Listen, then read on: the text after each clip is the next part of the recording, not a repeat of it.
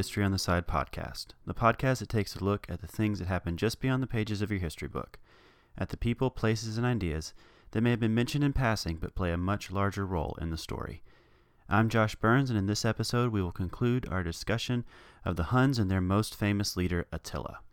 We will also take a look at the legacy left behind by a people group that was only prominent on the world stage for about 8 years, and how almost 1,500 years later they stay lodged in the global memory. Oh, and how a stork doomed a city. Can't forget that. Let's get started.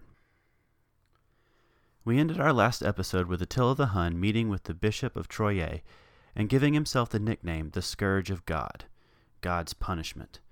We also noted that Attila possibly believed that he had been divinely chosen for this role. It's also possible that he said this because Attila knew that he was speaking to a member of the clergy and that it would greatly unsettle the bishop and give him cause to fear. There is a psychological component here, where if Attila could get the leader of the town to panic, then it would be easier for the Hunnic troops to take the city.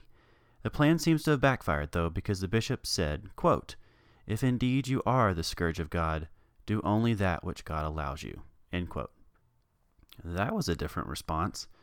We're told by our friend Gregory of Tours that Attila was moved by the words and saintliness of the bishop, and the Huns turned around and left. They headed for the city of Orleans, leaving Troyes untouched. Upon arriving at Orleans, we are told that Attila and his army laid siege to the city, battering at the walls with rams. Things looked bleak for the inhabitants of Orleans. At this point, the Huns had been turned back from a number of cities by saintly figures or by the hand of God, and they were eager for plunder and shiny things. The panicking citizens approached Bishop Anianus, asking what they were to do. According to Gregory of Tours, Anianus told them to trust God and to fall on their faces and begin praying. Looking out from the city walls, the people saw nothing but angry Huns. They prayed again and looked again. No sign of anything to come and help them. They prayed a third time and looked, and off in the distance they saw a cloud of dust rising from the road. Gregory says, quote, "The walls were already shaking under the shock of the rams, and on the point of falling, when behold Aetius came, and Theodoric, king of the Goths, and Thorismund, his son, with their armies." End quote. The city had been saved, and conveniently for me, 2 of Attila's major rivals have entered the story. Let me introduce you. First, we have Theodoric I. He was the king of the Goths, as Gregory mentioned. Now, the Goths that have been mentioned so far and from here on out are not the Goths that you encounter today at the mall or at a concert or something.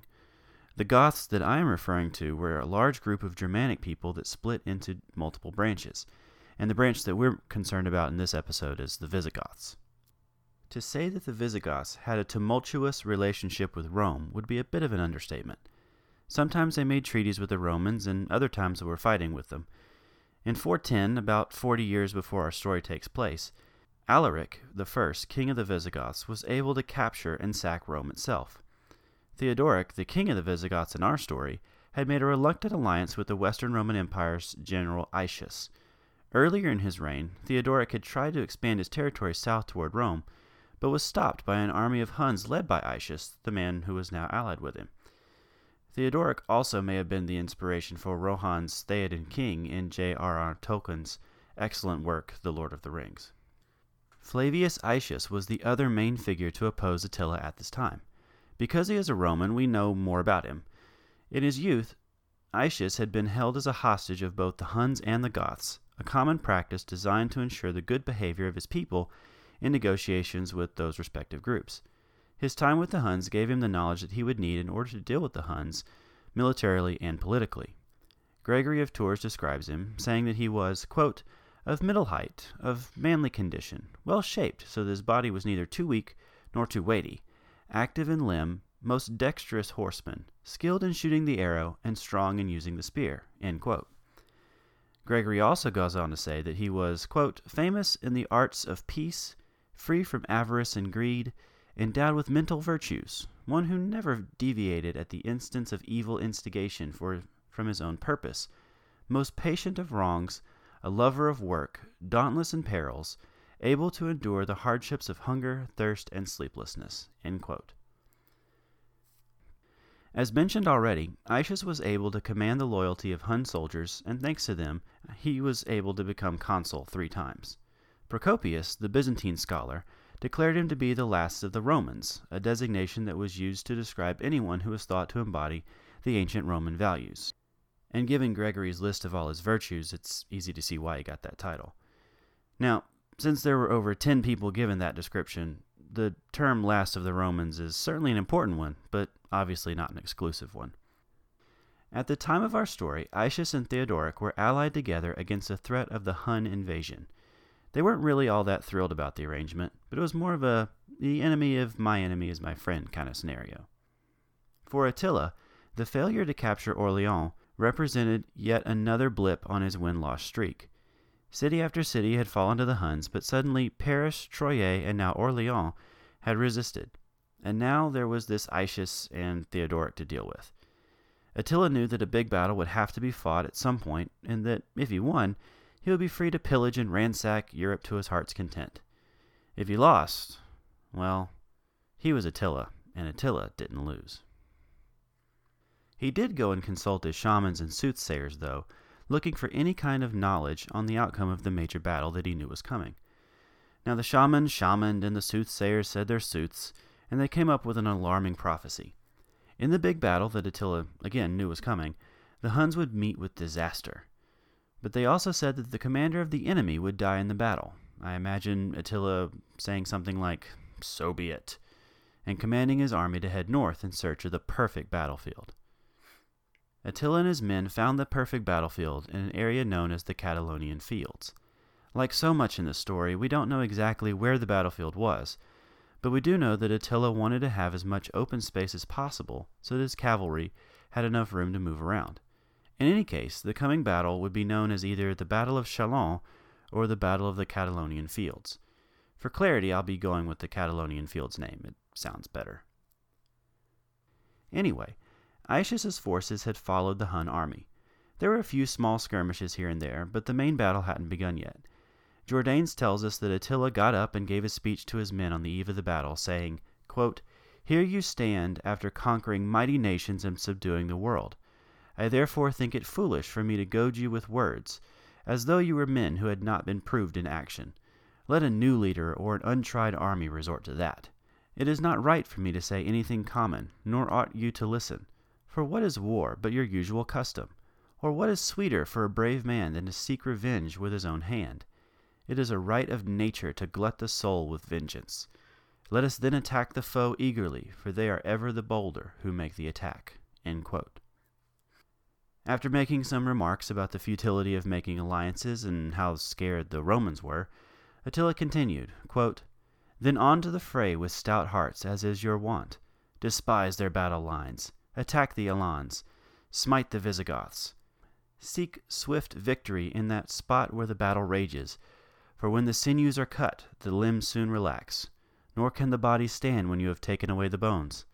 Let your courage rise and your own fury burst forth." End quote.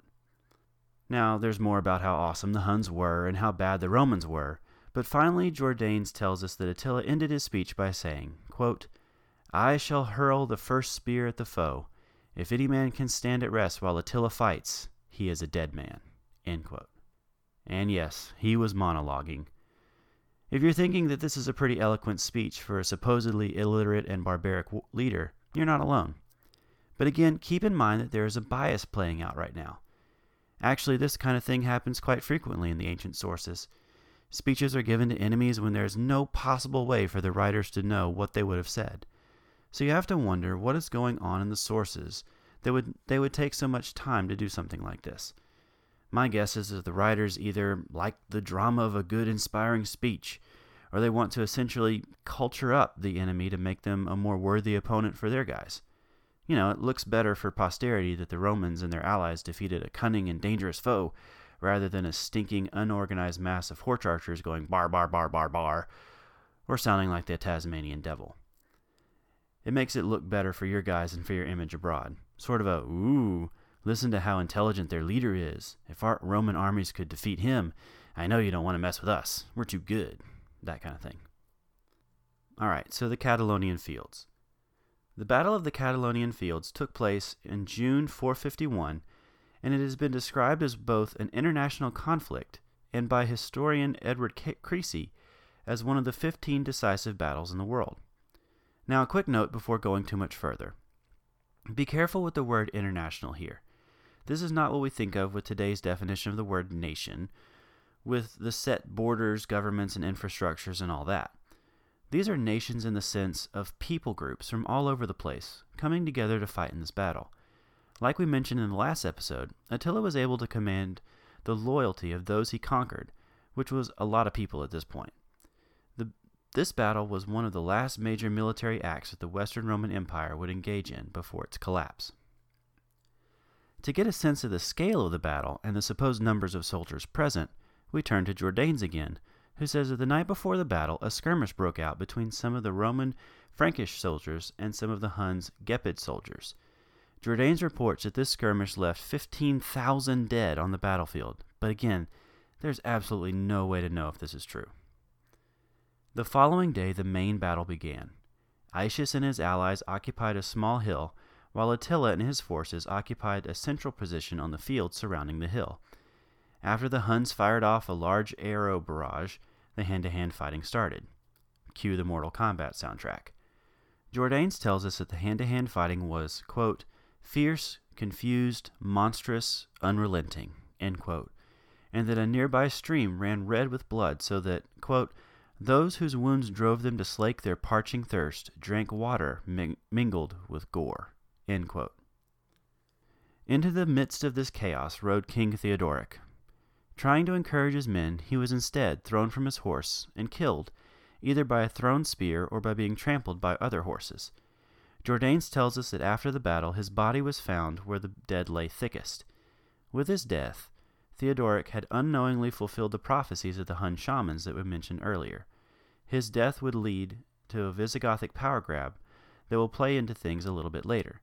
By the way, if you need a band name, Visigothic power grab isn't bad. Several attacks, counterattacks, and arrow volleys later, the sun began to set on a battlefield littered with the dead. As the opposing armies regrouped that night, Aetius had to consider how the events of the day would impact his strategy for the defense of Rome. The battle itself had essentially been a stalemate, and more fighting would almost certainly be on the agenda for the following day. But there was the matter of Theodoric's death to take into account, and, more importantly, how Theodoric's death would affect the balance of power in Western Europe for the Roman Empire. Aetius's main goal in all of this was to maintain the power balance that would be most beneficial for the Romans. Remember that the Romans and the Goths were allied for the time against a common enemy. If the Huns were totally destroyed by the Goths, then there would be no one to stop the Goths from invading the weak Roman Empire. Remember also that Attila and his forces were able to wreak havoc in Western Europe for as long as they did simply because Rome itself was too weak militarily to stop them. On the flip side, if the Huns destroyed the Goths, then Rome's nearest potential ally was gone as well. And on the flip side, if the meager Roman forces were destroyed, then the empire was toast, as these soldiers were some of the last battle-ready armies that the empire had. You can see the dilemma Aetius was in. Go all out and fight again with the possibility of getting destroyed and leaving the way open for yet another barbarian invasion of Rome? Or maybe withdraw back to Rome, let the Visigothic leadership scenario play out, and hope that the Huns would withdraw as well to recover after all of the losses they had suffered in the first day of battle. What to do.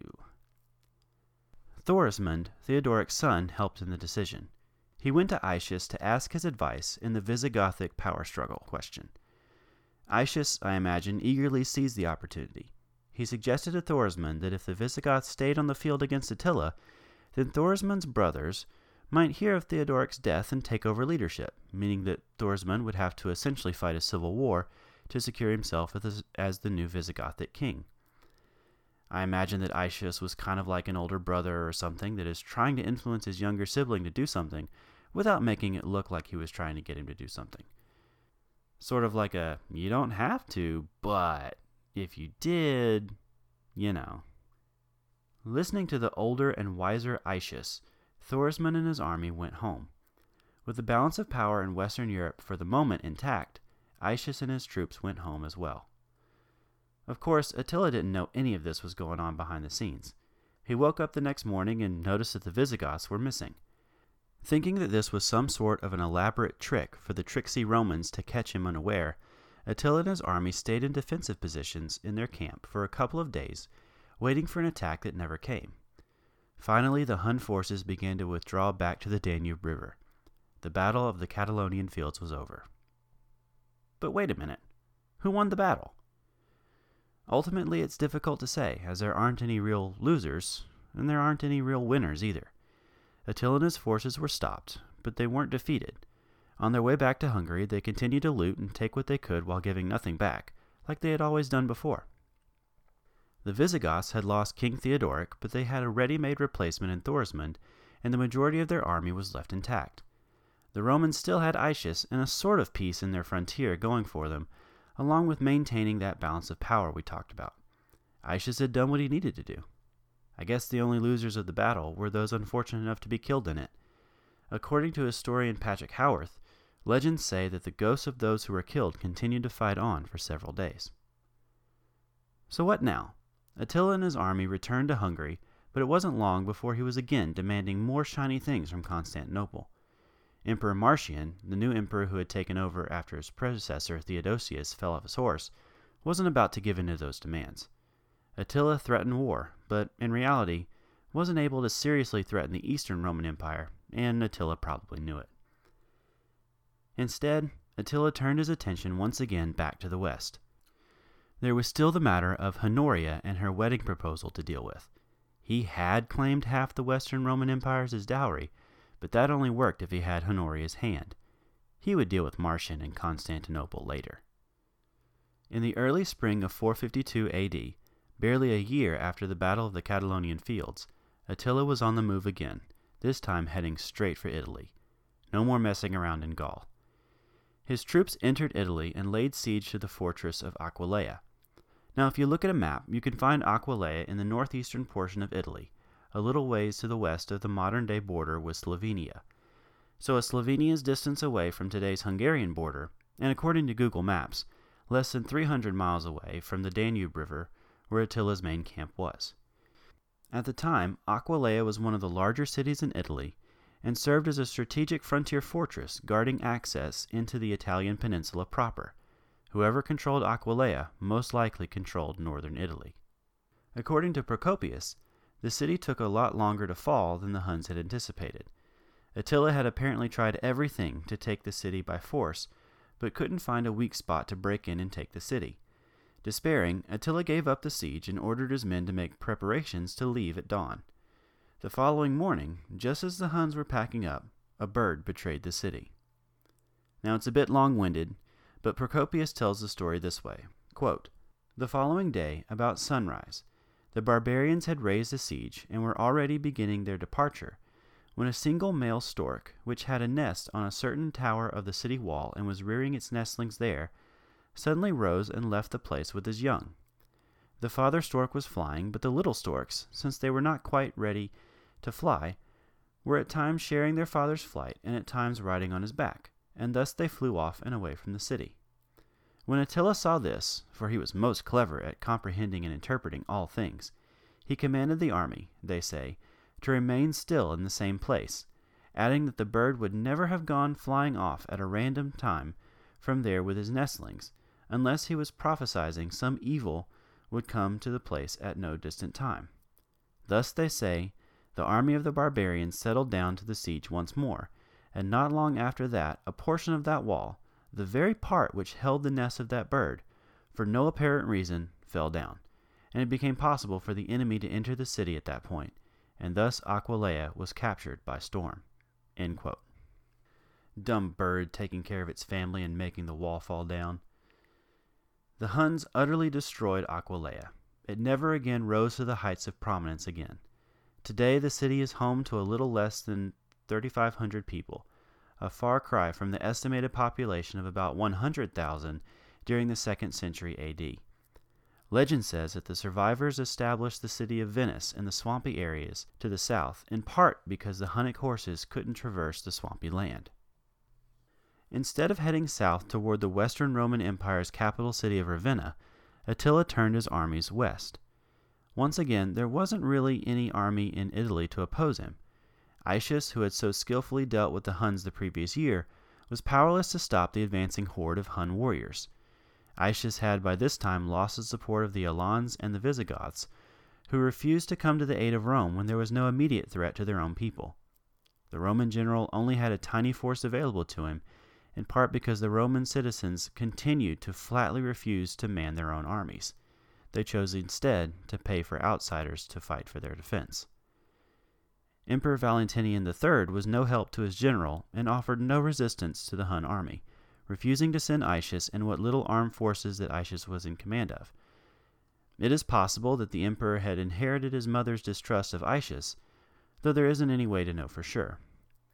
Having turned down Aetius's proposed military plans, Valentinian instead went to Rome, possibly to try to figure out some way to oppose the advancing Hun armies. Not moving on Rome just yet, Attila captured the modern-day city of Milano, which had previously served as the former capital of the Western Roman Empire. While walking around in the palaces that remained standing in the city, Attila noticed a painting that depicted former Roman rulers sitting on thrones while their enemies prostrated themselves on the ground and offered tribute. Attila decided to have the painting altered to show the Roman emperors emptying bags of gold at his feet. Nothing like a little propaganda to further ego. Unfortunately for him and for us, the painting has not survived into the present day. A curious thing happened upon Attila's arrival at the Mincio River near the town of Mantua. Attila's advance into the heart of Italy began to falter, thanks in part to his shamans foretelling that Attila would suffer the same fate as Alaric I of the Goths if he sacked Rome. Now, Alaric had conquered Rome in 410 AD, only to die shortly after taking the city. This hesitation allowed the Romans to put together a diplomatic envoy and send it to the marauding king. This was no ordinary diplomatic envoy, however. This one was headed by Pope Leo I, the Bishop of Rome. Pope Leo I would serve as the head negotiator in this brief but famous meeting with the Hunnic king. No written record survives of what was said between Pope and Hun, because at this point, why not? Whatever the actual dialogue, the Pope was somehow able to convince Attila not to attack Rome. Legends and stories quickly arose as the news of this incredible miracle spread. Some said that the Pope's speeches were powerful enough to excite Attila to the veneration and respect of God. Others claimed that Attila was visited by visions of St. Peter and St. Paul, who threatened to kill him if he did not accept Pope Leo's prayers and requests. Some historians suggest that Pope Leo may have bribed Attila, while others theorize that the Huns were suffering from plague. Jordanes describes the meeting between Pope Leo and Attila in this way, quote, "Therefore, while Attila's spirit was wavering in doubt between going and not going, and he still lingered to ponder the matter, an embassy came to him from Rome to seek peace.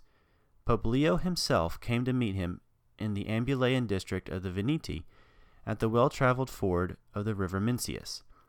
Then Attila quickly put aside his usual fury, turned back on the way he had advanced from beyond the Danube, and departed with the promise of peace.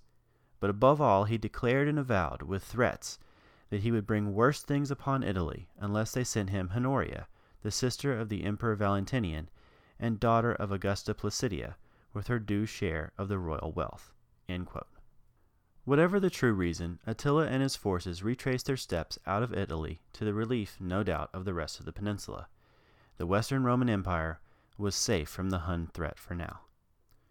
With his forces back in Hungary and recovering, Attila turned his attention to the man who had previously defied him and ceased to provide tribute, Emperor Marcian in Constantinople.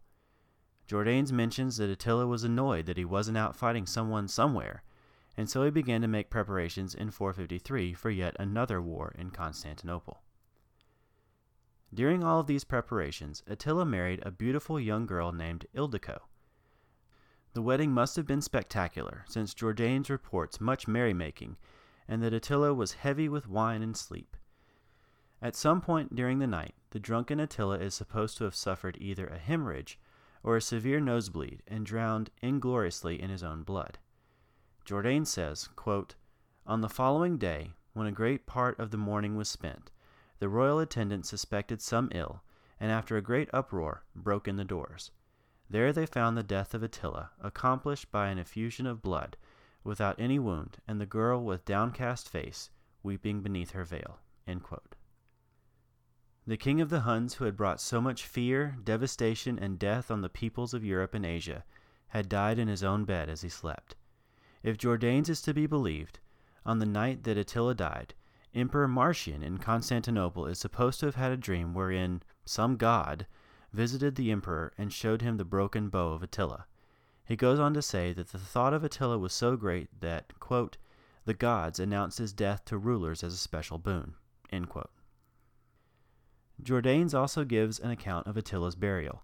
His body was laid under a silk pavilion in the middle of the open plains. Horsemen galloped around the body as a hymn was sung telling of Attila's greatness. The men cut off much of their hair and gashed their faces open, so that the king would be lamented by the blood of warriors and not the cries of women. Then we are told that, in the night, Attila's body was laid in a golden coffin along with such treasures as weapons, gems, and other ornaments. This golden coffin was placed inside of a silver coffin, which was then placed into an iron coffin. This Matryoshka doll of coffins was placed into the ground. In a foretaste of the burial of Genghis Khan centuries later, those who buried the king were themselves killed so that the riches that Attila was buried with would not be found. Attila's burial site remains unfound to this day, waiting to be discovered. Attila's passing led to an almost immediate fracturing of the Hun Confederacy. This comes as hardly a surprise, given that the empire Attila built was made of those that the Huns had conquered and subjugated. Harmonious relationships were highly unlikely, and once the unifying presence of the king was removed, divisions would naturally arise, as those close to him sought to divide the spoils of his conquests. Attila ruled the Huns for only 8 years, but his name is still recognizable today, 1,500 years later. He threatened Rome and Constantinople and demanded tribute from both emperors. But he was not the greatest conqueror the world has ever seen. He was feared and respected by his enemies, but this was not unique to the Hun ruler. Whether he should be included on the list of world's greatest rulers or world's greatest military commanders is up for debate. And yet, he remains in the public memory as a barbarian, and is equated with the violent and cruel imagery that carries with it. Within a year of Attila's death in 454, Aetius was also dead, killed by the hand of Valentinian himself, and subsequently relegated to the obscure corners of history. Emperor Valentinian III was dead a year after that, in 455, assassinated by men loyal to Aetius. Priscus tells us that as the emperor lay dead on the ground, a swarm of bees came and sucked up all his blood. The Western Roman Empire finally crumbled in the year 476 AD. Historian Patrick Howarth notes that Attila's death brought the end of the short-lived Hunnic Empire, while Aetius's sped up the end of the Western Roman Empire. The empire in the east, based in Constantinople, would continue to survive until 1453, when it fell to the Ottoman Turks. Yet, like I said, of all these, it is Attila and his legend that have lived on through the centuries. He can be found in the mythology of the Scandinavian and Germanic sagas, speaking with the likes of the Norse hero Sigurd and the Volsungs. He can also be found in Richard Wagner's Ring Cycle.